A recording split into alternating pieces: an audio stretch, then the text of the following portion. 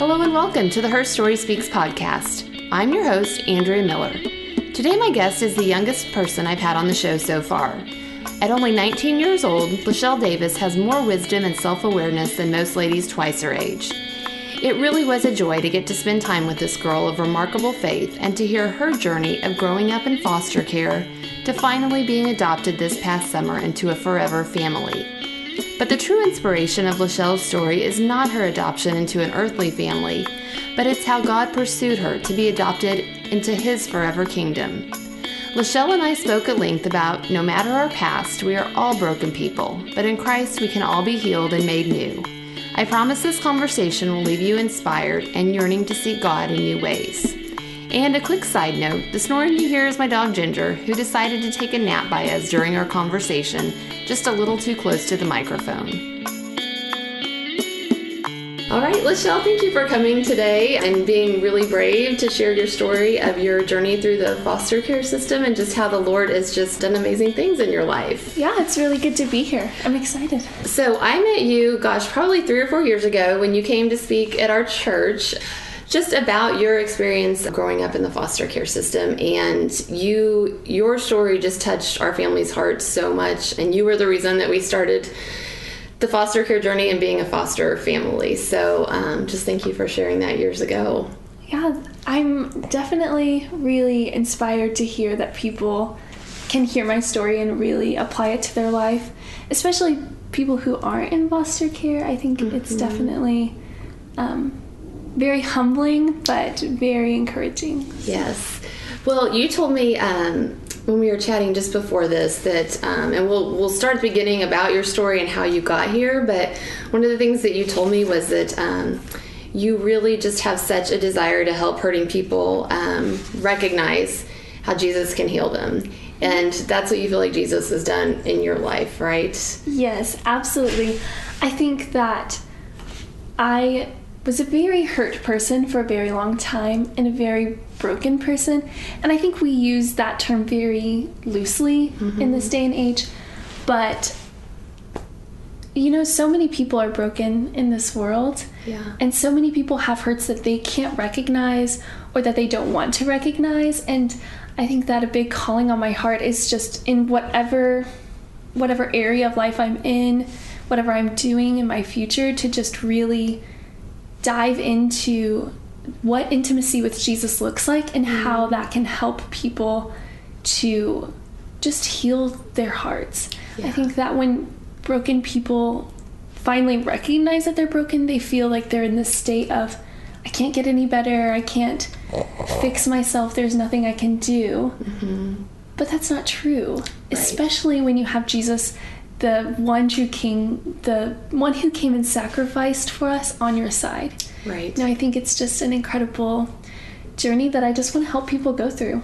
And it's taken years for you to get to the point where you can say that, right? You couldn't have said that 5 years ago or 10 years ago because, like you said, you were very broken and you had a very hard start to your life. Is that fair to say? Yes, absolutely. So take us back, because I do want to talk so much more just about how God has healed you and uses you, but let's go back kind of to the beginning of your story of how things started for you in life. How old are you right now? You're 18, right? I'm 19. You're 19. Sorry, you told me that. Okay, 19. So take us back to your childhood and early life and how life started for you. Okay, so something I would like to start my story off is a lot of people don't have memories from when they're really young babies, but my first memory was actually something that came to me in a reoccurring dream. Okay. Almost. I just remember like a hotel and police sirens and my grandma, and as I started rekindling my relationship with my biological family, started talking to some of them about those dreams and those memories I was having, and that was actually the first time I was taken into foster care. Oh, wow. And so I entered into foster care for the first time when I was 2. So that's the dream you were having from yes. an experience as a 2-year-old. Yes. Oh, goodness. Okay. And so I was in foster care for about a year. And I don't necessarily remember all of this, but this is definitely just what I've what I've talked to my family about and what my records say. Okay. So I was in foster care for about a year, and then I went back with my biological mom, and my little brother was born, so it was the two of us. And then from what I've gathered, I think around the age of 4, my brother was 1.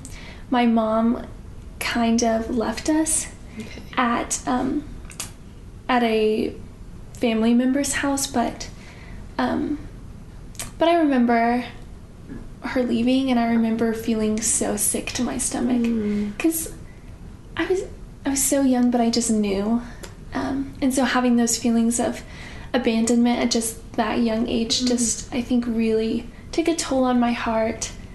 And was your biological father in the picture at all, or no? No. Okay. My biological father was in prison before I was born. Okay. So I never met him. He wasn't even on my birth certificate. Okay.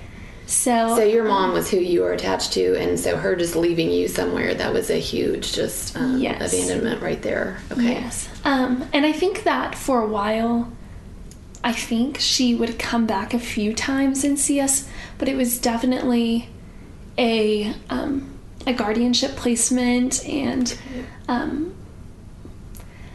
so she wasn't just leaving you like, I gotta go to work. It was like, no, I'm done. I'm not raising you right now. Okay. And I think looking back on it, I think that was a very smart move on her part, and I think that really was for the benefit of us, and what she thought that was best for us. But as a little kid, you don't understand. Right. You just want to be with your parents, and not having that can just really, really break a person, I think. Okay, so fast forward, we lived there for a while, and the placement was interesting. My brother, he would get in trouble at school all the time, and he just always wanted to be like the big strong kid that he didn't want anyone to run over him. Because he's probably having his own defense mechanisms of coping with, like, my mom's not here, and Yes, and then I was very soft-spoken. Okay. I didn't want any conflict, so I always tried to my best in school. I always got straight A's, and I was very conflict avoidant. But growing up, I always felt like I wasn't the favorite one. And I didn't understand, because I was like, well, I'm the good one. I'm the one who gets good grades, and I'm the sweet one, and you're trying to do everything perfect. Yeah. And my brother was just Skylar. He's the best, and he just lights up a room. And so I just really struggled for a long time, just giving up parts of myself for him, and seeing what ways I can make his life better, and what ways that I could just ensure that he got taken care of. How much older were you than him? I'm 3 years older. 3 years, okay. So, but you probably felt like I had to step into that motherly role and protect him and everything, Absolutely. I remember I would cook breakfast for him when I was really little, because our family just wouldn't get up, and so he would be so hungry, and I'd make the silliest little breakfast. I'd make toast and put syrup on it. Or I would just make scrambled eggs or something. But you're a child trying to raise and help another little child. Yes. So, okay. And to this day, I can still only cook toast with syrup and scrambled eggs, I'm pretty sure. So you're being raised without your mom in this guardianship home. So how long were you there for? So I think we were there for about 6 years. Okay. Was this family or just a friend of your mom's, or? Okay, so my brother and I have different fathers. Okay. And it was his side of the family. Gotcha. Okay. So so did that make you feel probably a little bit, oh, I don't belong? That probably added to your like inferiority, or why am I not favored, or just all of that, not belonging? Yes, it really did. And I remember when I was really young, my brother's dad would tell me things. He'd say, I can be your dad too. And he really tried to include me, but I never wanted that. I was like, you're not my dad. I don't want you to be my dad. I don't want to call you dad. And he was very kind to me, and he never wanted to pressure me, but I think he knew that ultimately I would need a father figure. Right. And I didn't have that. Little did he know my father figure is way bigger than him. But, and so I remember we moved to another guardian placement that was actually on his side of the family too. Okay. Were things just not working out at this one, or it just... The father of the household, he actually passed away. Okay. And so just income was really difficult, and they were having to downsize on the house. And so she just thought that a better life for us would be found at this other home. And your biological mother, is she in your life at this point? She's completely gone. Okay. And how are you processing that as a child? Did you even, or was that just pushed aside? Or like how did your mind handle that? During that first placement, I think I was so mad at her that I had a picture of her, just one. And it was actually a picture of her from prison, but I would hold it. You're good. And I would look at it all the time, and I just I wanted her to be better, but I was so mad at her for leaving. Yeah. And I remember just thinking, like, that was my one chance at having a mom. Like, that was oh my goodness, the one chance of having a normal family, and now I don't have one. Did you feel like you had done something wrong, or no? That's difficult for me, because I think that during those times, I never felt like I was doing something wrong. I always felt like, why is this happening? I'm doing everything right. Gotcha. But as I got older and started to really develop bigger insecurities about that part of my life, I really did feel like it was a huge part of it was my fault. Right. And did you have a relationship with the Lord during this time? Was Jesus in your life at all, or is that even like on your radar? No. Okay. I think I went to one church one time when I was like a baby, and I don't remember. I just remember people talking about it, but no. So God definitely not part of your life. Okay. Was not a part of my life. I don't even remember ever having a conversation about God or Jesus or the gospel. Yeah, that very absent in my discussions, but very present in my heart, I feel like. That's really interesting. What do you mean by that? Well, when I talk about the next home, it really comes to life. Okay. So I want to save that part. Okay, perfect. So this next home, I was, I think, 10 when I moved in there. I was there for about 3 years, and I remember being so hopeful driving there. I remember looking out the window on our drive and just thinking, my life is going to be so much better. I'm going to be in a nicer home with a mom and a dad figure that are closer to my age, and I just really thought that my life was going to turn around. I was not bitter, I was not angry, I was just very hopeful. And that home was definitely very hard. So not what you thought at all. Not at all. And it really, that hope got shattered on the first day there. The family that I was with, they were very anger-driven people, very aggressive people, but it really came out when they drank alcohol. And it was kind of a constant in our lives that they would just go out and sit on the back porch, watch a football game with a ton of beer all night long, no matter the weather, no matter what else was happening in their lives. That was just our routine. Was they would get home and they'd go straight to the back porch, and my brother and I, we just did what we could.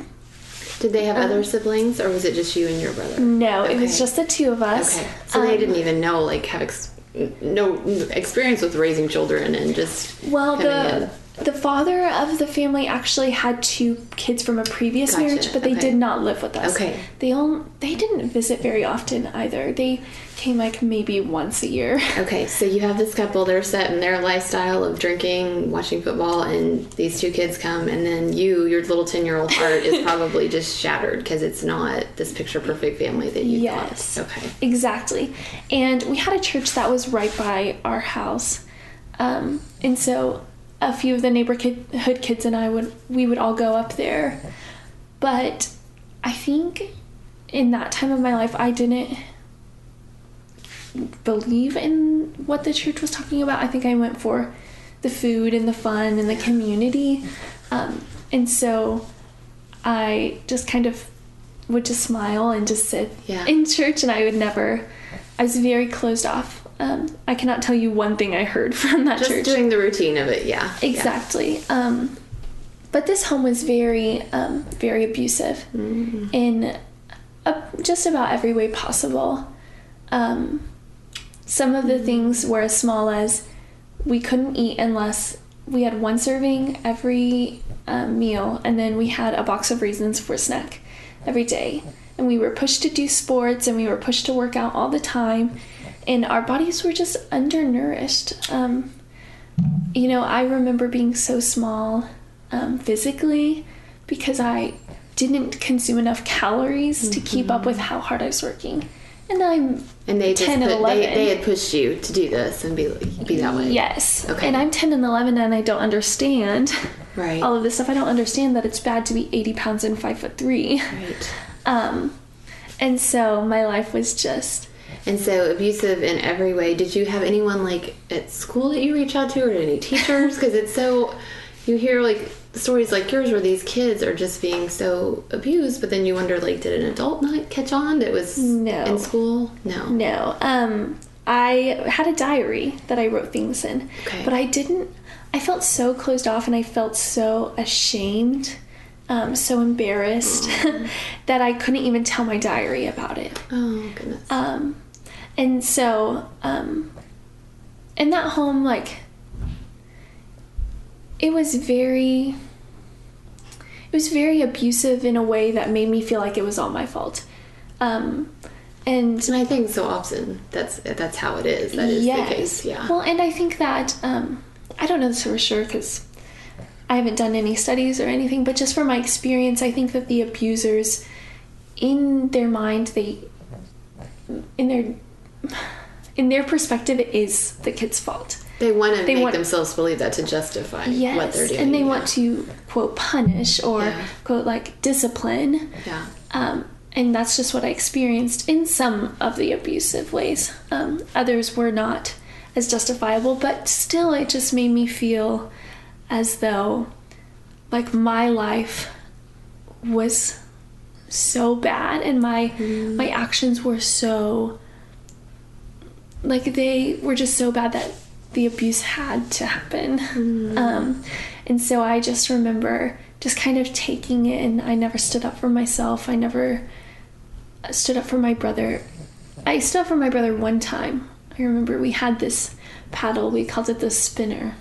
It was a piece of wood, and when you got hit by it, you had to sign your name on it. And it had like pieces of wood that would like stick out on the sides and give you splinters and stuff. But one time it had a screw in it. And I don't think that they put the screw in it to like hurt us. I think maybe one of the neighborhood kids was like playing around with a drill and screwed it in or something.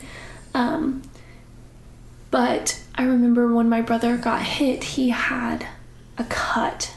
And I went up to the woman of the house and I tried to stand up for him in a kind way. I remember saying something like, I think there's a screw in the spinner and it really hit my brother, and she checked out the wound, and then I got in trouble for it. And so I always just felt like no matter what I did, I was always in the wrong, and I was always disrespectful, or I deserved what was happening to me. And what that must do to a little child's heart is just totally... So when you say you were a broken person, I mean, you were, because your spirit, your body, all of that was being broken down by these adults. And then, so how many years were you in that home? I was in that home for 3 years. Okay. 3 years of abuse that a social worker, a teacher, nobody intervened. No. Oh my goodness. Okay. And I just remember feeling so alone. Yeah. And I think a part of me didn't want to tell people, not because I was scared of going into the system. I don't even think I understood the system at this point in my life. But I think I was so scared that people would look at me and say, oh, well, you shouldn't have done this, or judge me for who I was and blame me for it. I think I wasn't scared as much as I was ashamed. And I think that that's how a lot of people are about, abusive situations, but also just everyday life. We get so ashamed of things that we shouldn't be ashamed of. Well, even women that live in abusive marriages, I mean, that's why they say they don't leave or they don't tell, because they're ashamed what people might think, or that they've let it go on, or maybe it was their fault. So it's such a pattern that the devil just loves to use that shame to keep us trapped in that abuse and stories. So as a 10, 11, 12-year-old, I mean, you fell right into it, and you have such a young heart and spirit. It's like, the devil just could keep you in that. But you said, so going back just a little bit ago, you said that though you felt in your heart like that the Lord, or just a presence or something during this time. Yes. Okay. So during this time, I would go to church but not pay attention. We talked about that. But I think that I would pray, but I didn't know who I was praying to. Okay. I didn't know how to pray. And so I would always ask, if you're up there, can you just put an orange under my pillow? Just show me you're here. Give me a sign. Tell me you're here. You wanted some proof. Okay, is there a God or something that can answer what I need here? Yes. Yeah. Okay. And of course that never happened, because that's just not the way that our God works. But your young heart was still just knew there's something out there, and there's somebody. Absolutely. Yeah. And then as that time went on, I started praying more intentional prayers, where I would say, if you're up there, please just help me get out of here. Help me to have a way out. And I didn't want to do anything about it. I didn't want to tell people because I was ashamed, but I didn't see another way out.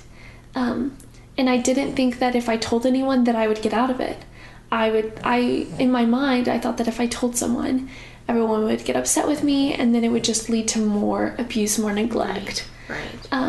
Or even just them telling me I can't live with them and having nowhere to live. Right. And so just a huge part of my life was just really seeking for someone when I felt like I had no one. Okay. And looking back now, I really think that even though I was so broken and I was hurting so deeply, I think that my life didn't reflect that, which is probably why not a lot of teachers or anyone suspected it. Because you didn't have the signs. You had good grades, you were polite, you didn't act out. I mean, that's a really good point. I didn't think that's out with you, that you looked like everything was fine. Yes. Okay. And I remember being so shy and quiet when I was younger, but I still wasn't not happy. I wasn't a sad little kid. I remember when things would make me smile, I would smile, or I would try and be very sweet and polite. And I think that was a huge reason that no one knew, but I also think that was a result of our God just really helping me to build that resilience while I was young.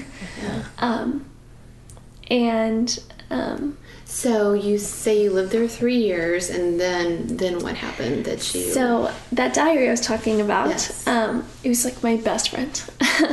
And one day I felt like I could really open up to it, which is so funny, but and I said, "Dear diary, I'm about to tell you something I've never told anyone." And then I just wrote about everything, about all of the abuse, about everything that was recurring, and all the feelings that I was having, and I just wrote it down on paper.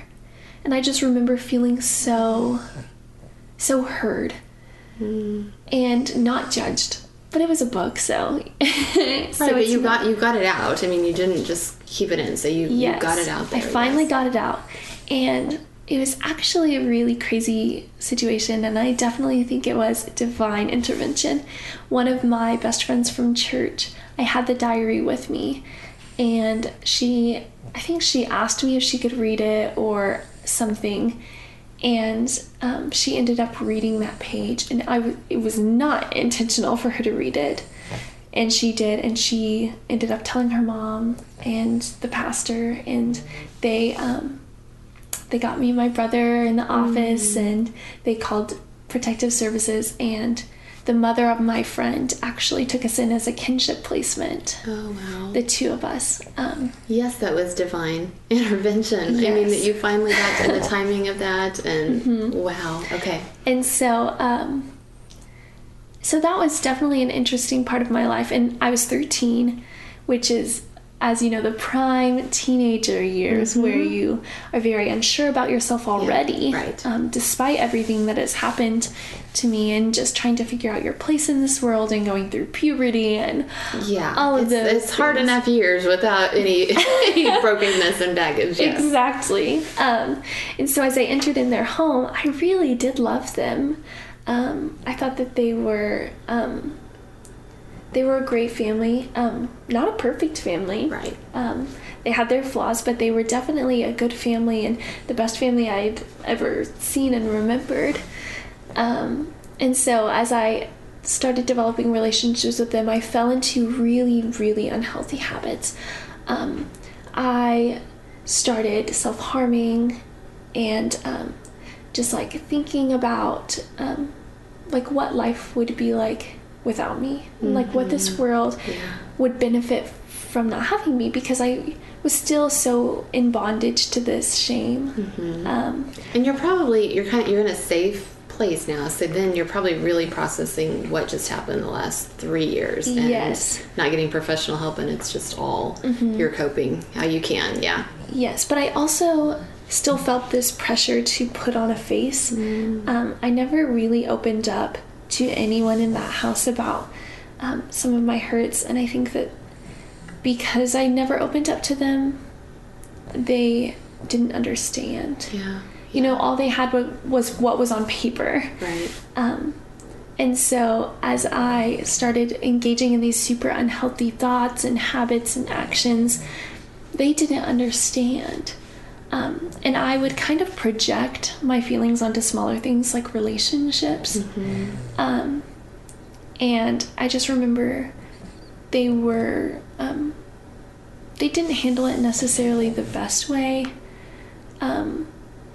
Like instead of trying to encourage me out of it and seek help for me, they would just kind of get onto me and ground me for it. In this sense of like, oh, if I discipline her, she'll get better. And I think that their intentions were true. And I think that they really did want me to get better, but they didn't understand to what extent this wound was. Right. That's a great way to put it. And they did not probably know how to help you. Yes. But then punishing you for those things just probably what made you suppress it even more, or act out even more, or what did that do? And it made me really hide it a lot more, which is far more dangerous. Yes, absolutely. And so I just really felt so alone. And I remember one day I went to school. It was a normal day. It was probably the second week of my freshman year in high school, and I got called into the nurse's office, and I was like, I'm never sick. I don't know why I'm in the nurse's office. And my caseworker was there, and the family had told her that I was self-harming and that I was super unhealthy, and which was true, but they also said that they felt that their daughter was in danger, which was really hurtful to me and really discouraging for me, because I never would in a million years would have hurt her.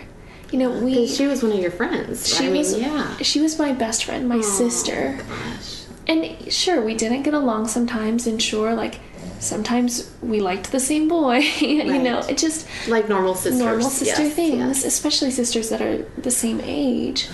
But they projected, because you were doing self-harm, that you were a violent person or would take that out on her, which is completely opposite of anything remotely true. But But they had no way to know that, and I think it really was for the better that I ended up moving out.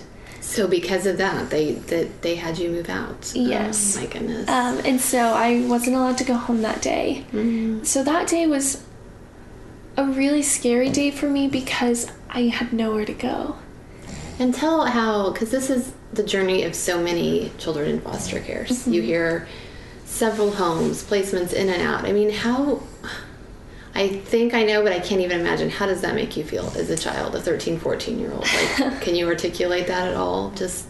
I definitely felt betrayed. Yeah. I felt unlovable. Mm-hmm. Like, I had had so many shots at a family, and no one could love me enough to keep me around, or that no one wanted me around.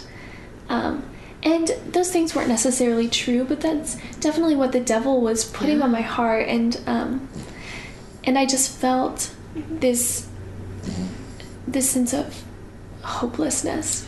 Like I wanted to give up, because, you know, it's scary enough to be taken away once. But then for people to give you up is just a lot different. Yeah. And then that overriding abandonment from your biological mother is always there. So, So when you left that house, did your brother go with you? So my brother actually had left a couple of months before and moved back in with the first family. Okay, it was his biologically related to him. Yes. Okay. They really wanted him to move back in, and not but you, not me. And so that was just another huge, probably. And I didn't really want to, because of the feelings of inadequacy that I felt there. And there wasn't really abuse in that home, but there were definitely things that just made me feel unsafe. Okay, so you knew it wasn't a healthy environment for you to be in. Yes, because in a guardianship, discipline and punishment, well, I say punishment, discipline is allowed. Okay. But in a foster home, it's not. Correct. Right. In foster homes, physical discipline is not allowed. Right. And I think that I needed that. Okay. Because to this day, I'm very much I would rather you sit down and talk with me about it. So you needed not to have that physical discipline. You needed to be in a home that was physically safe for you to be in. Yes. So, gotcha.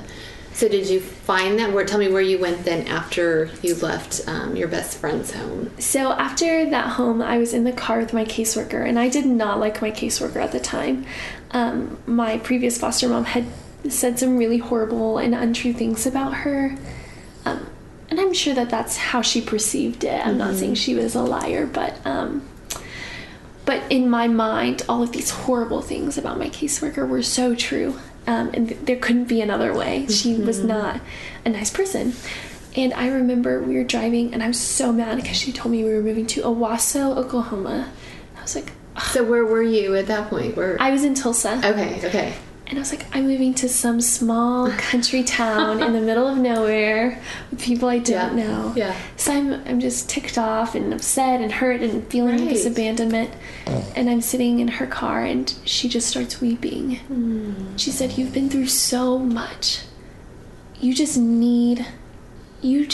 deserve a good family, a good home." And she said, "So I have been making calls all day." And she said, and then I stopped. And I made one call to this family, and I begged them to take in another kid in foster care. And I was like, okay, like I'm going to these strangers' house. I was not happy about it. Right, and you had to beg him to take me. I mean, how does that make a child feel? You know, yes. It's like, okay, so you're still not feeling it. Not feeling it. And she had told me that they had kids around my age, which I was really nervous about in school because I was so shy and so soft-spoken and soft-natured. I was really bullied all throughout school. I never really had any close friends. I had a few, but because I moved so often and because I just didn't feel like I could trust anyone, I never developed really intimate and deep relationships with the other kids. Well, and you were hiding so much. You can't get intimate and close with somebody if your layers of things are hidden. So and so you weren't looking forward to going to this house with other teenagers kids your age. Okay. Because my experience with kids my age was not good. Yeah. And I wasn't like super harassed or physically assaulted at school, but it was definitely feeling of abandonment, left out of the cool kid crowd, or even the crowd in general. And you told me earlier that you were ashamed of even saying you were a foster kid, so I'm sure that you did not want anybody really to get to know you. Yes. That was part of who you were. And so when I was in my foster home, this is my mom and my sister. Mm-hmm. No questions asked. Mm-hmm. I have a different last name because I have a different dad. I wouldn't necessarily make up stories, but I would kind of like only tell parts of the truth. Yeah. And like mix different truths together so that my story seemed okay. And so I was really ashamed of who I was. I was ashamed of what I had been through. I was ashamed of the living situation I was in. And just, I don't know, I was just a very, very broken girl. Yeah. And I didn't know it. You know, I didn't know that the things I was doing were super unhealthy or not. It's all you knew. I mean, you were not around like healthy relationships and families, so it's all you knew. So the caseworker, she takes you directly to this home then? Yes, Okay. and this home was the most amazing home I've ever witnessed to this day. Mm-hmm. These people, they were so welcoming and encouraging and loving, and they are the most godly people I've ever met in my entire life. And I think that, looking back, I think that my whole life was a series of events that led me to find this home. But I can't even tell you how amazing this home is. So what did you integrate and fit right in, or did you put up like, or were you like self-protective, like I'm not even going to connect here because I don't know if this is permanent? Like how did you handle it? So my first day I cried all day. Yeah. I was very timid, and their whole family was there. I think a set of grandparents was there, the cousins were there. So that was probably really overwhelming for you. Very. Yes. And they already have a big family. They were a family of 7. Okay. The mom, dad, and 5 kids. So were those 5 kids foster children? No, they were all biological. They were all biological. So I was the only outsider. Okay. And so I moved into this home, and they were like, come in and help us cook. And I'm like, I know how to make toast with syrup on it. Like I was very, I felt very left out because of my own insecurities, but I felt very included because of their actions. Okay. So I was in this weird place of, do I jump in and fit in, or do I just do my own thing? And I think from an outsider's perspective, it was very obvious that I didn't fit in. You know, I had the swoopy bangs and the big, thick, black framed glasses, and I wore dark clothing and dark eye makeup, and they're all very modern and modest. Just middle class white Americans, and just yes, very different from my style. So had you had any counseling, like, or therapy? No. Okay, which is crazy to me. Yes. With all you've gone through. I mean, no wonder you're in unhealthy behaviors, self-harm. I mean, it's like, how are you supposed to cope? And then you're thrown into this family that is great, but still you're expected just to fit right in. Yes. So that, I imagine, was hard. So you spent the whole day crying. Yeah, my first day crying. And I think for a long time, I really pretended that I fit in there. Yeah. And I think to an extent I did. And I think that I was growing and forming into a woman who did fit into that atmosphere. But I think I suppressed and hid a lot of who I was, trying to fit in, because this was my first chance at a family that, you know, really was healthy and really wanted me to be a part of their lives. So I went to church with them. I did the church thing, not really believing. Even with my past experience of praying, I think I felt this bitterness because he hadn't put an orange under my pillow. He hadn't answered those prayers. Well, at least I thought he hadn't. And so I just kind of pretended and went through life just trying to be as much like them as I could. I changed everything. I changed the way I dressed. I changed the way that I acted. And did you do that so you could fit in with them, or did you because you really felt like you were changing? I did it so I could fit in with them, I think. Okay. And I really do think that part of me did fit in there. Yeah. That's a lot to sort out, my goodness. So, yeah, and how to act and behave and do so. And I did enter into therapy sessions when I started living with them. Good. So I started with a therapist, and I loved her. She was awesome. But as every unhealthy teenager will tell you, I don't need therapy. I don't want therapy. Yes. And so I really was ashamed of it, you know, and I say that I was ashamed a lot, but I think those are really the only word that can truly encompass all that I was feeling. And that is like the number one tool of the devil, I think, to keep you closed up and not to heal, is just to keep you in that shame. Oh, absolutely. Shame, you know, we see shame even in Genesis with Adam and Eve. It starts there, and it's just constant after that. We see it with Cain and Abel. We see it with Abraham and Sarah. Yeah. We see it with everyone. You're right. It is all throughout the Bible, and it's the devil. It's keeping them. It's almost putting that wedge between what the Lord can do for us and for healing. And absolutely. That, so. We have this imagery that we use in some of my Bible classes at school of like a smiley face. With God above it, and then sin in the middle, and then a sad face that says us. And I think that a better picture would be the word shame instead of sin. Because I think that even when we do sin, what do we feel immediately after? Shame. Yeah. We are ashamed of our actions. Yeah. And most of the time, I presume, but and you didn't have that relationship with the Lord to know, like, I can go to him and he's healed, you know, cleansed me white as snow and I am free. Like, you didn't have any of that. So what are you to do with all of that shame? You're holding on to it and trying to cope. Yes, and the shame even really hindered my relationship with my therapist of, I don't want to talk to you about this. I don't want to feel judged. And she did help me a lot. And she helped me to identify different parts of me that were unhealthy. And we did end up talking a lot about some of the trauma, but to an extent, I didn't want to talk about it. Yeah, you weren't ready. And I just felt like I could just be healthy on my own, and I didn't need that. Oh, boy, was I... We only knew, right? Yeah. We could only just talk to our younger selves. And so... during this time, my biological mom actually came back into my life. Okay. And I think there's always going to be a part of a girl that wants her mom. I have this great, awesome mom in my life right now, but Of the family you were living with, yes, but your biological mom came in, and like you just said, part of you, like, you're probably yearned for that. Yes, yeah.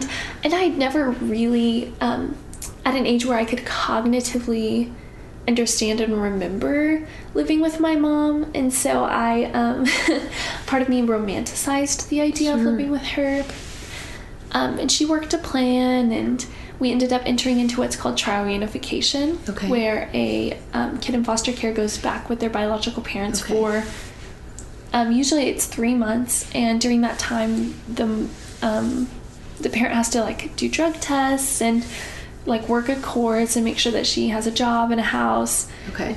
And I think in my mom's plan she couldn't date. I'm not 100% sure, but just men was a huge part of her unhealthy habits that really like affected my brother and I. Okay. My brother and me.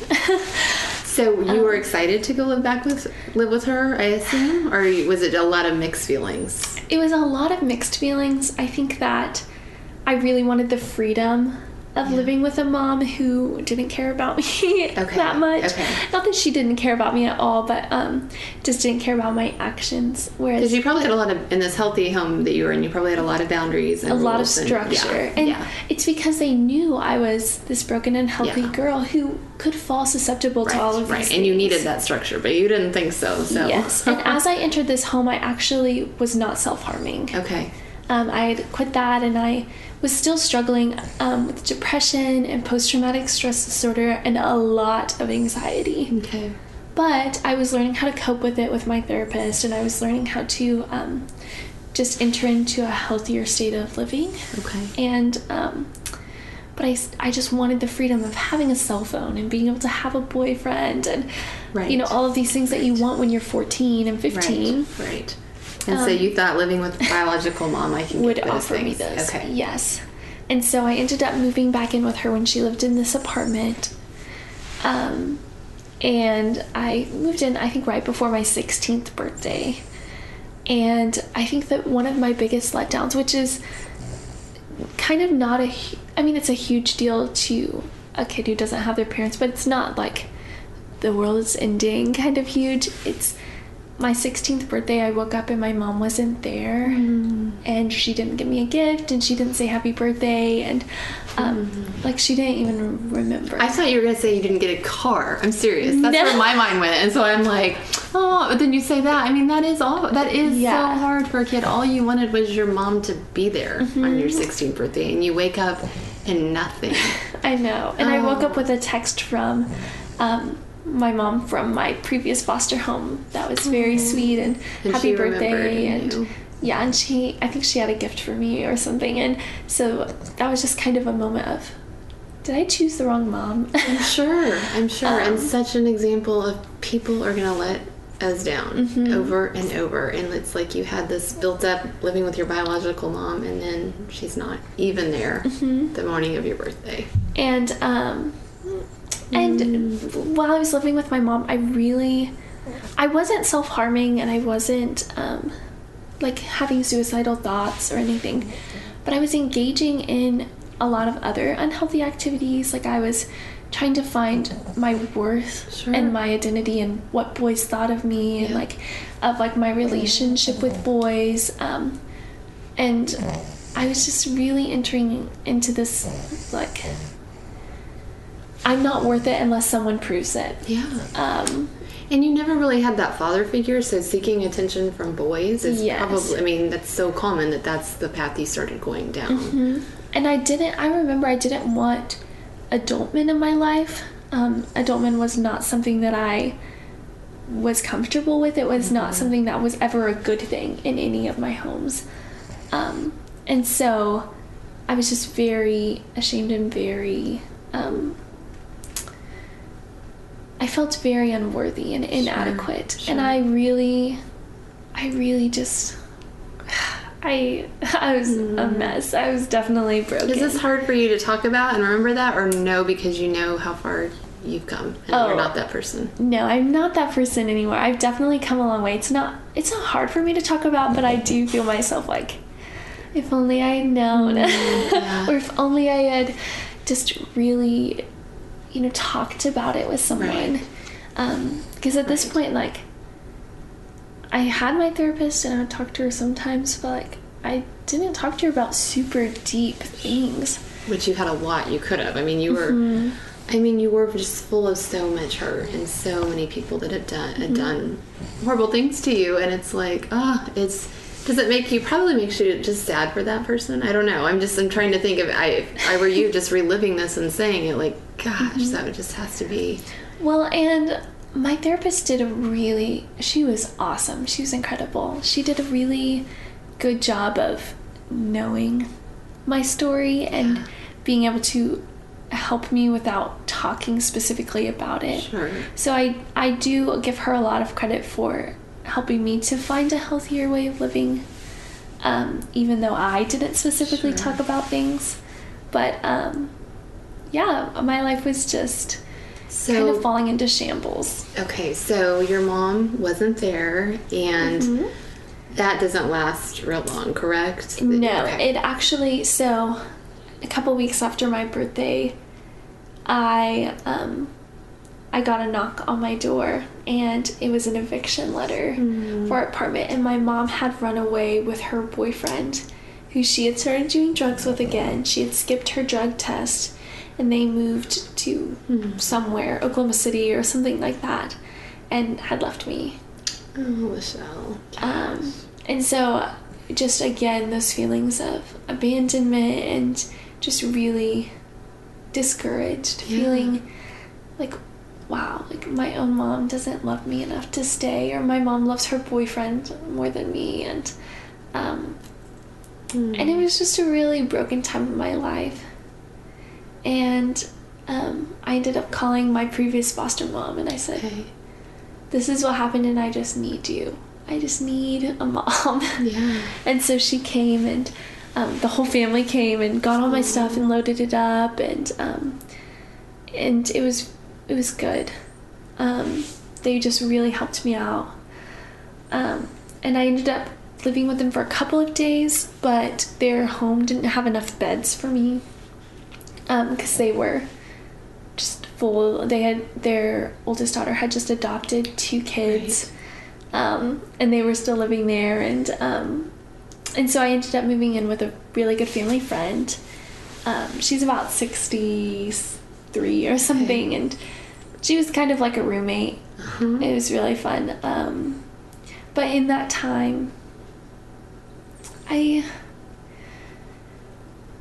it's kind of hard to explain. I was still like engaging in very unhealthy activities of like with guys and with my relationships, and just trying to be controlling or super needy and wanting attention, and I didn't know. You still had so much healing that needed to take place before you could have healthy behaviors and relationships, and so I get it. And I wasn't seeking an intimate relationship with the Lord. I think at this point in my life, I had I'd heard about him. I had seen what a healthy relationship with him looks like, but I didn't feel worthy enough of one. I didn't feel like I trusted God enough, and I didn't feel like he would love me enough. Because you're probably just you're giving him characteristics of all the humans that had been in your life. So it's hard, thinking about taking yourself in your most broken state and offering it to someone.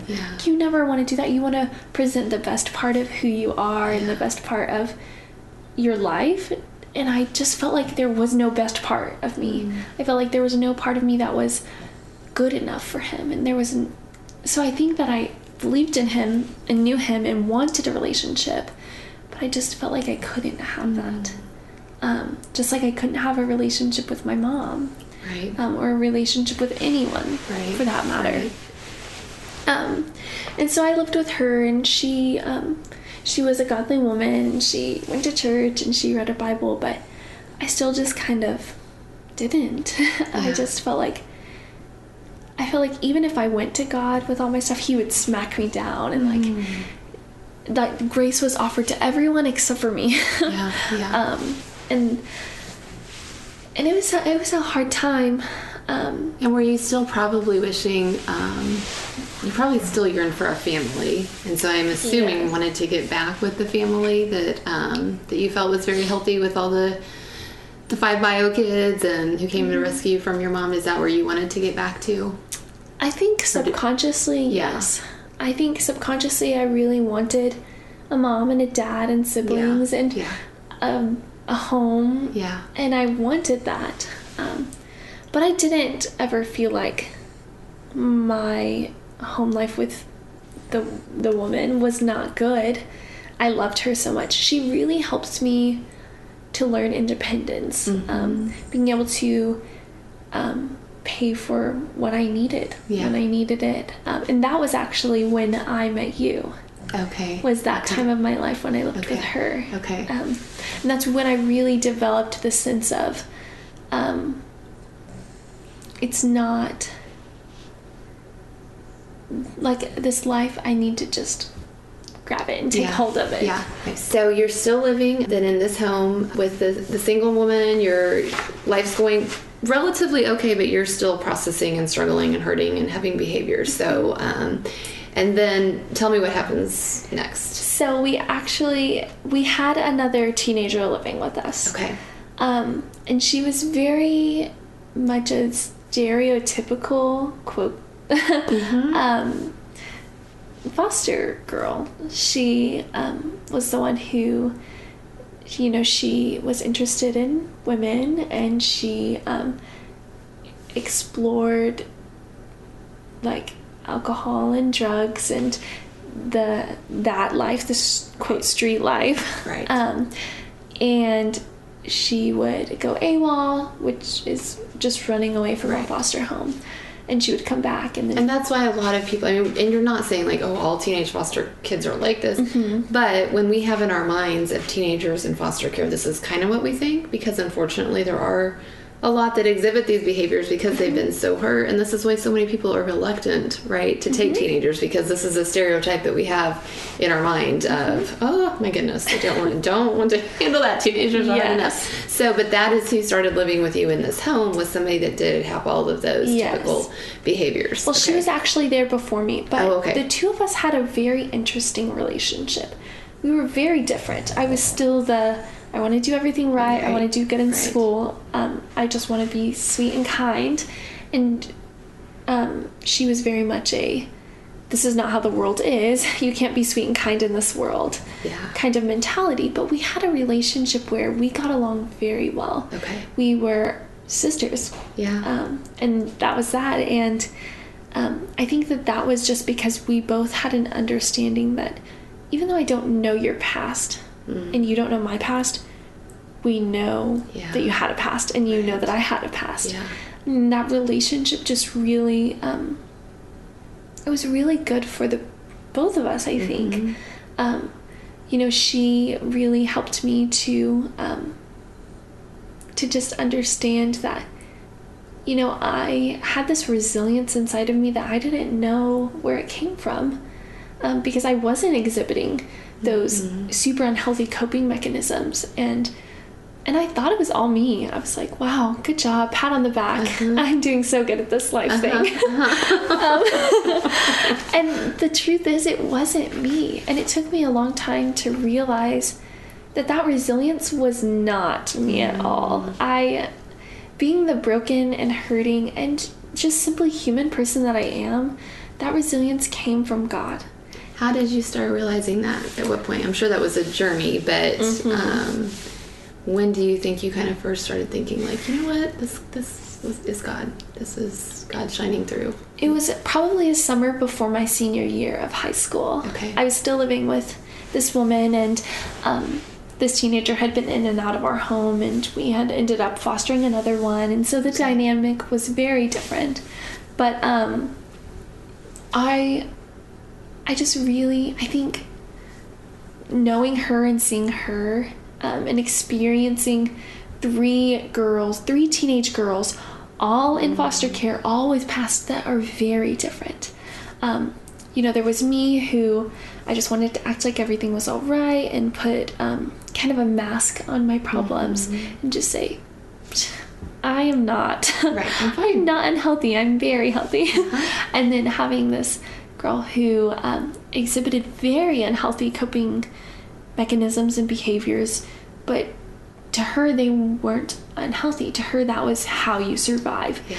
Kind of a get them before they get me attitude. Yeah. And then the other girl, she was actually academically and a little bit intellectually delayed. Okay.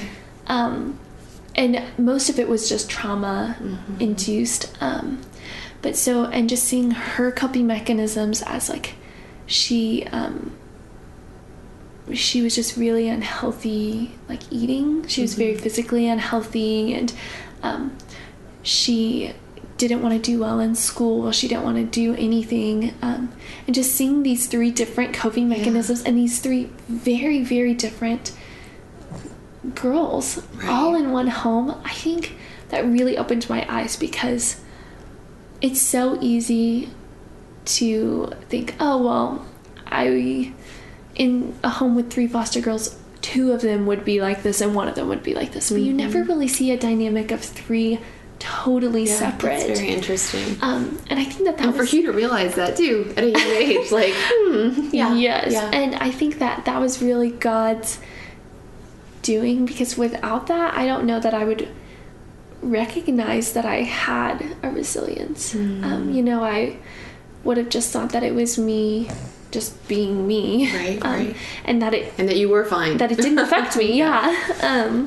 and so being able to recognize that, and then as I started like processing that, and I started kind of reading my Bible and paying attention at church now, and just really thinking like, why do I think this is all me? It is not because of me. There's no way that this broken, hurting young woman with the past like I have can exhibit these behaviors.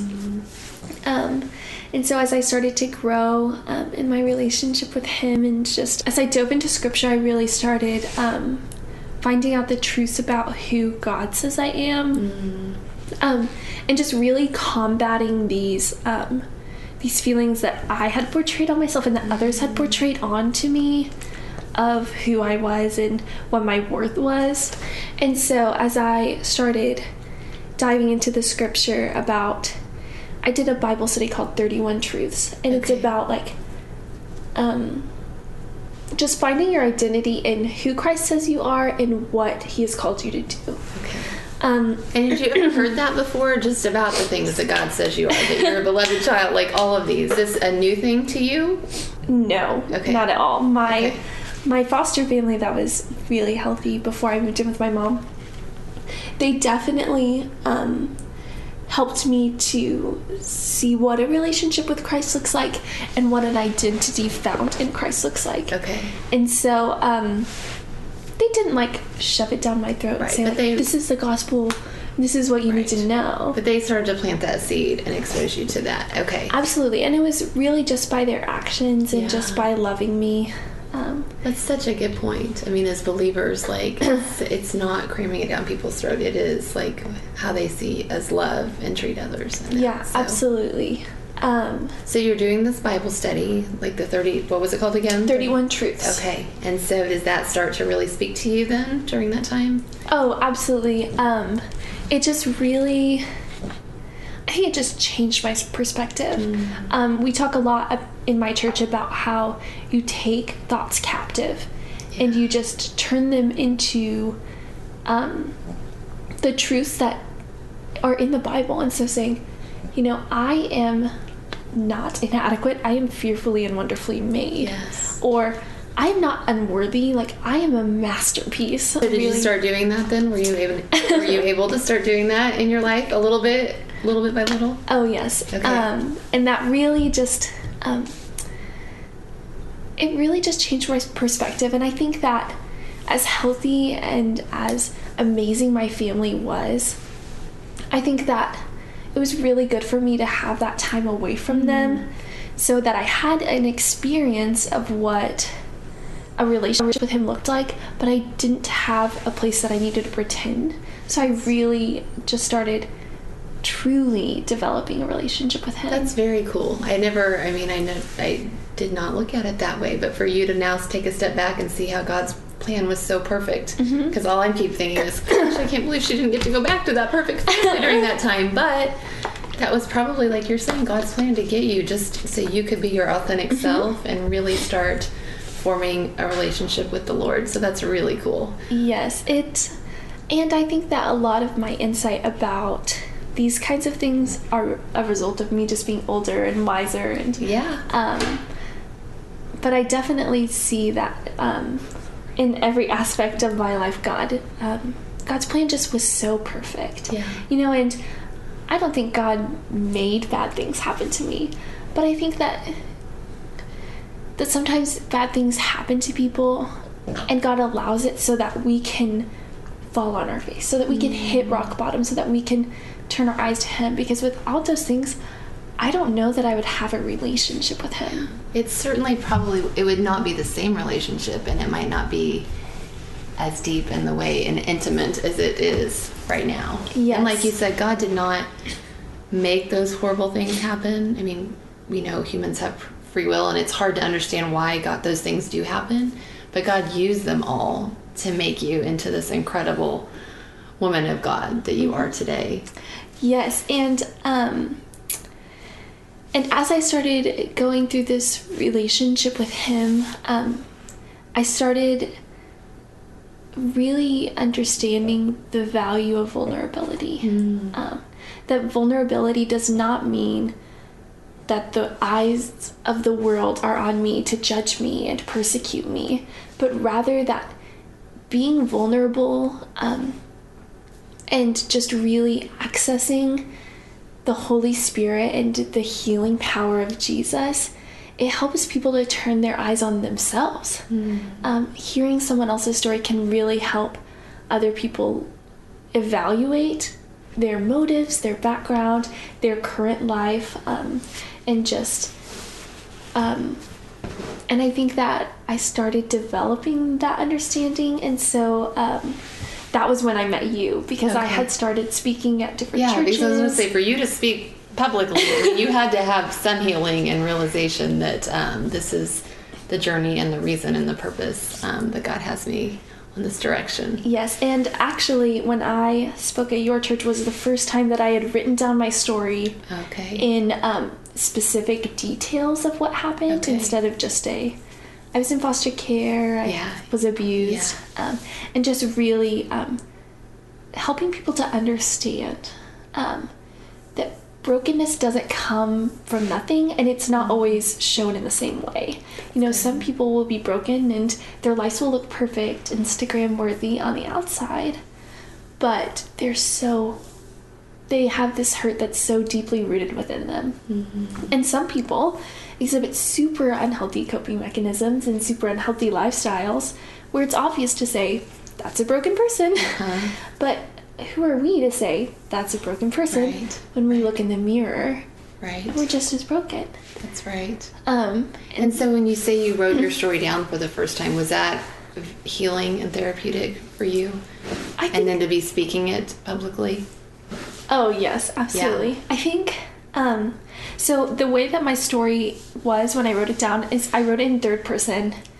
That's right. And I started it off with, there was a little girl. That's right. And it was really scary to go up there. I'm sure. And I had this old hymnal book that we had just taped it into. Yes. I still have it. And I was reading this story, and I was looking at the faces of the people that I was reading.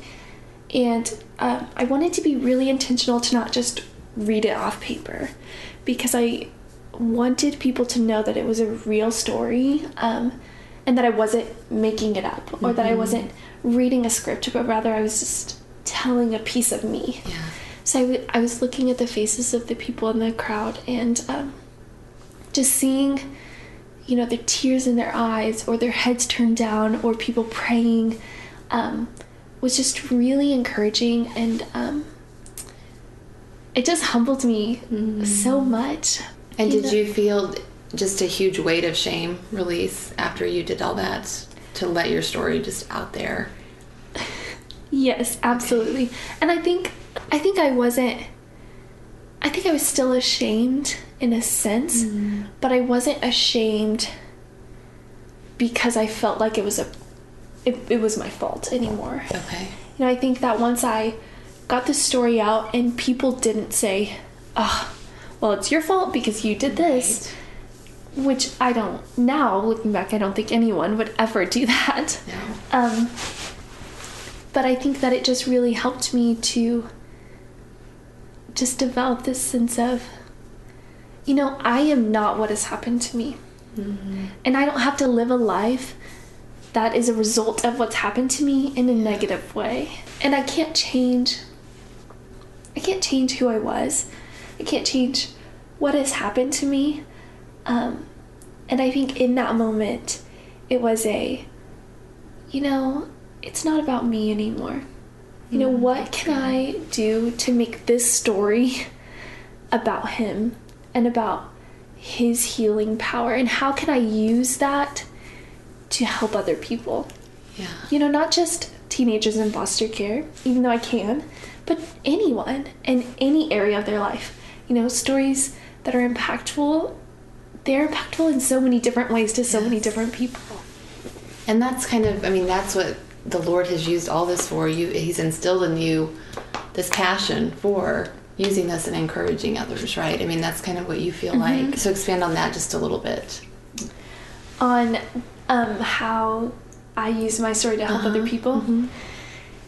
So during this time, I really started to seek out opportunities to talk to people, to talk to potential foster parents, current foster parents, current kids in foster care, current kids that are in homes where they need to be in foster care, and just really trying to not encourage them, but just to make them feel heard. Yeah. I think that at this time in my life, I wasn't in a place to encourage anyone. Okay. I needed encouraging. You're still healing and you still need encouragement. Yes. But I knew that I was someone who would understand and who would just be able to listen. And I think that being heard is such a huge part of the process of healing. And people often skip that part, which is why I think therapy is really good. Just because you go to therapy, that doesn't mean that you've had a horrible background. Right. I think that in a sense we're all hurting and broken people, and just being heard by someone and being loved despite all of that is just so powerful. And I think that that's something the enemy tries to tell us that we're unworthy of. You can be loved all you want, as long as they don't know who you really are. They wouldn't love you then if they did. Yeah. And that was a huge part of my my insecurities and my life for a long time. And I was like, no more. I'm not I'm not doing this anymore, and I'm not gonna let anyone else feel like this. So I started going to teen conferences and talking to teenagers, and just really trying to sort out and develop, what are the things that these foster kids are really hurting about? What do they feel like they're not heard about? And then talking to people above, like people in the DHS, and I think we talked to a panel of senators one time. Did you? And just saying, we're not making a list of demands, but this is what these people are feeling, and this is why these actions are happening. This is why this teenage girl is running away, because her brother was separated from her, and so they both run away so they can be together, because the system separated them. And I think at the time I didn't think of myself as someone who was impacting people, but rather just someone who was there for people. And I just wanted people to know the truth. The truth about what God says about them, the truth about what foster care is like, and what these hurting and broken people are exhibiting. So you went from ashamed, holding it all in, to spewing it all out. All over the place. A completely new creation in Christ, who is like, wants you to be vulnerable, wants you to get things out, wants you to share. And so totally transformed with that. Yes. And so then I also know during this time you did move back, correct, with that family that you loved and was such a good influence on you. Is that right? Well, yes. After my glory days of being a teen advocate, you're still a teenager and you're still an advocate. I did end up moving back in with that family. It was a moment of a lot of vulnerability. I was sitting in a car, and my mom, she looked at me, my mom of the family. Yes. And she looked at me and she said, Daddy wants you to come home, and I want you to come home. And it was just, it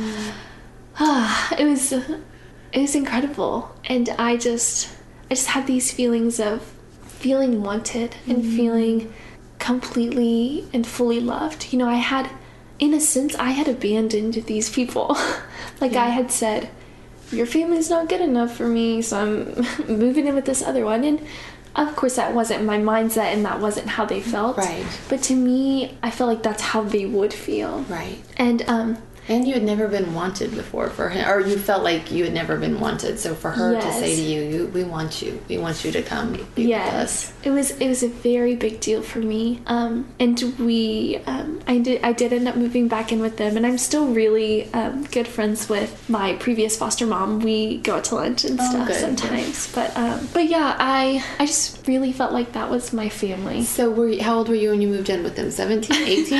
I was 17. It was the February of my senior year in high school. Okay. So I did not have long before I went off to college. Okay. And so this brings up another topic within this of, if you're in foster care, another huge thing is kids aging out of the system. Mm-hmm. So a typical foster child, when they're 18, they age out, correct? Yes. And also have the opportunity to put yourself back in the system. Okay. In hopes that you will be adopted? Or what would be the benefit of that? No, the benefit of that would be that you would have a home. Okay. And a family. I gotcha. And to be, like, taken care of. Because otherwise it's like, you're 18, go fend for yourself, go find a place to live and a job and all that. Mm-hmm. Okay. And so a lot of teenagers who are in, like, good homes that they want to stay in, they do that so that the state can continue to help out the family that's taking care of them. Gotcha. I actually ended up aging back into the system just for 6 months before I went to college. Okay.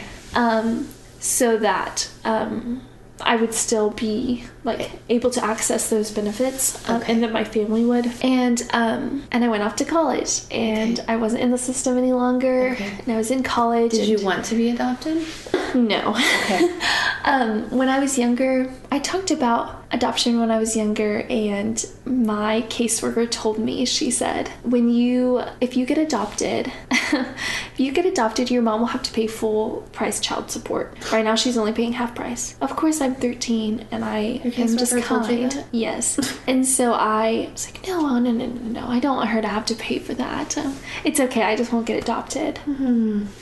And I think a part of me felt like no one would ever want to adopt me. Mm-hmm. And so I was, like, not giving up anything. I was just saying, was that a protective thing too? Like, fine, I don't even want to be, so I'm not going to set myself up for disappointment, maybe?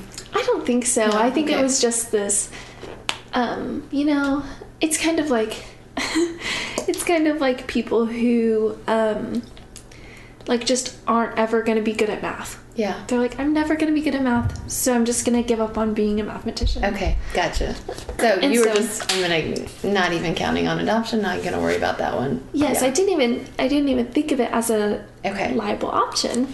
So I turned 18 and aged out, and adoption was not something that I ever knew that you could do after you were 18. I thought it was something that you did when you were younger. And going back to that, I think a part of me might have been embarrassed of being adopted as an older kid. Sure. Because I'm like, oh, when you get adopted, you're a baby, or you're a little kid. Sure. But I don't remember, like, specifically thinking that. But it very well could have been a huge part of my decision. But and my family hadn't talked about adopting me. Okay. But I think they didn't want to persuade. Okay, so you go off to college, 18, not adopted. Yes. So how does that play out? Because I know how the story ends a little bit here. So my mom actually told me when I was going off to college, my mom and my dad, we had a conversation, and they said, we want this to be the place you come home to, that you call home when you go off to college. We're not closing our door to you because you aged out. Like, this will forever be your family and forever be your home. And that was really special to me. And I did call them my mom and my dad. That was my home. They are my home. Yes. They are my mom and dad. And my siblings and all of them. Well, I think it was winter break last year, my freshman year in college, when I got back home, and I was I was pretty upset because I had a hyphenated last name. It was Glenn McCarty. My mom's last name and my dad's last name hyphenated because they were never married, my biological parents. And I was like, the registrar put my name as Lachelle Glenn, and I am not Lachelle Glenn. I am Lachelle Glenn McCarty, or I am Lachelle McCarty, but I will not take the last name Glenn. And I was really sassy about it, and I was kind of joking, but kind of pretty upset about it. And my mom was like, well, why don't you just go by Davis? I said, Mom, I can't do that. It's like, I can't do that at all because I have to go by my legal name at school. She said, what if it is legal? And I just looked at her. And I said, really? And she said, yes. And I said, like, really, really? And she said, yes. And I just started sobbing. And I don't remember thinking, oh, I wish I would have been adopted, or but I do remember in that moment feeling like, even though they had been my family forever, it feeling like, wow, like there's no doubt to anyone that this is my family. I didn't, in that moment, it was like, I'm no longer ever gonna be their foster kid. Like, I'm going to be their kid now. And I guess the family had been talking about it for a couple of months and just praying about how they should approach me with it, and if they should go ahead and get all the paperwork done, and then just on my birthday say, here is the paperwork, if you sign it, this is your adoption day, or if that was something I even wanted. And like you just said, you had in your mind you didn't even want it. But clearly when she said this to you and you just started crying, that was in you. I mean, we all want a family and we all want to belong. So that was in you, that is really what you wanted, was to belong to their family. Yes. And so it was really special, and I ended up getting adopted August 17th of this last year. Oh my goodness. So not even a year. No. Okay. I was 19. Okay. When I got adopted. Okay. And I think you can touch on that a little bit, like, for people that, might think, why would you adopt a child at 18 or 19? It's like, and that was still huge for you to have it happen at that age. And so, again, like what we said, did you just feel like, oh, I finally am home and I'm secure and all of that? Yeah. Yeah, I think it creates a security that you wouldn't have otherwise. At any moment, they can tell me I can never come back here, and it's completely legal and it's completely ethical. But just knowing that I have this, like, legal security, I guess, they're never going to do that to me. Right. Because I'm not. Oh, she was our foster kid and we just keep her around. Right. Like, now I'm a part of the family. She's introduced me always as her daughter, but she never says, oh, this is my adopted daughter, or, oh, this was my foster kid that we adopted. She says, this is my daughter. She's been one of us since the day we met her. And you have the same last name, and you go on family trip. I mean, you do it all. I mean, they are your family. That is home. And then I think too of, what Jesus tells us, I mean, we're all adopted sons and daughters, and just how cool it is that you have this family, and then you're also adopted into the Lord's family. I mean, how all of that, I don't think it's a coincidence that God is bringing all of that together in your life. Would you agree? Oh, I would totally agree. When I was reading that Bible study, 31 Truths, it talks about one of those truths being that you are adopted into a relationship of father-child. Yes. I think the father-child relationship for me was so scary for such a long time, and then I met my dad now. I think that was a huge part of me being able to trust God, was that I now trusted man. That's interesting. And one thing that I've always felt is just this gratitude to my dad for showing me not only the love of a human father, but just providing me with an understanding of the love of a heavenly father as well. It's not I'm your dad and I'm also your God, but I'm your dad. And seeing if you can have an earthly father that loves you so much, how much more can your heavenly father love you? Yeah. What's the Lord leading you right now to be doing with all of this? Or is he? Are you kind of waiting to see where God takes you next? So about a year ago, I started to try and write a book. Okay. I was really struggling with what I wanted it to be about, what I wanted to put in it, what I wanted the audience to be, and whether I wanted it to be like an autobiography with like subtle hints of this is my autobiography in terms of my testimony. Yeah. Or if I wanted it to be this is what brokenness looks like and this is how brokenness can be overcome. Or just whatever. The multiple topics of healing. Yes, there's a lot of layers to how God could use your journey. And so I put that on hold for a little bit. I'm just not in a season of life where I feel like I can fully put... Because you are a full-time college student. So writing a book at the same time, but God's got that in your heart. He's stirring your heart for that. Yes, and so I've just been praying about that for a long time, and I think I'll eventually write one. I'll give you a free copy. Okay, I'll have you back on at that time to talk about your book. Because like you just said, your message is so multifaceted, layered. I mean, yes, you want to speak to foster kids or foster parent, all of that, but then also just people, we're all broken. We all have these journeys and we all need a healer. And so you really want to be able to speak to all of that too, right? Yes, of people of all kinds. And I don't ever want to tell my story and make someone feel, oh, well, my brokenness isn't as broken as hers, or it isn't as important as hers, because it is, and just because I've experienced a physical brokenness that a lot of other people haven't experienced, that doesn't mean that they don't experience the same internal brokenness. Right. And I think that's a huge lie that the devil places on people's hearts of, oh, my testimony's not as good as hers, or my testimony's not as good as his, or, I'm not as strong as that person, or, or why would God use my story, or how could God use, yes, exactly. You're so right with and that. I think it's so important to just understand that your value doesn't come in what happened to you, like whether it was good or bad. Like, your value comes from who God has called you to be and where God places you. And God has just placed me in a position that I can be open and vulnerable with people, and that I can just help people point back to him. So it's really interesting. But I think in my life right now, I chose my word of the year. It's focus. I think that being able to focus on Jesus and focus on an intimate relationship with him is a huge part of my healing process, of just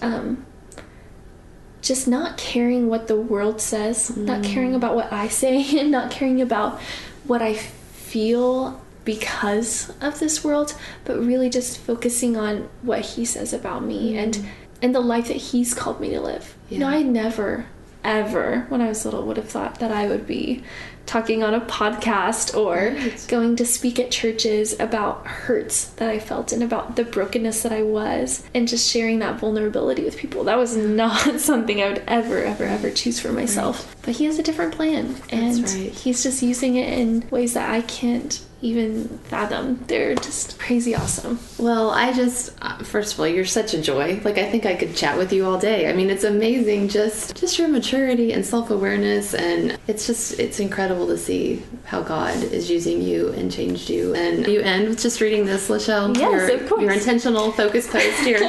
Yes. 2018. What a year. I was led through an incredible journey of self-discovery and redemption through the transformative nature of the one true King. I found heaven on earth, which led me to lifelong friendships rooted in the love of Christ. I was adopted by the most God-fearing and wonderful family any girl could ever ask. I fell in love with the most incredible and godly man. I was baptized by my loving parents, signifying a new start in life. I achieved through long nights and lots of readings my academic goals. And I finished the year off with the absolute best Christmas break, starting with a trip to Kansas City to experience and be a part of the life of my boy, and then to Mexico to meet and spend time with my hermano, and ending with a relaxing and beautiful trip to California, my first family vacation. 2019, here I come. That's awesome. Thank you. Well, I want to talk to you again at the end of 2019 and just see what this year has brought for you, because I know you're going to do amazing things for the Lord. So thank you again, Lachelle, for talking to me today. Absolutely. I loved it, and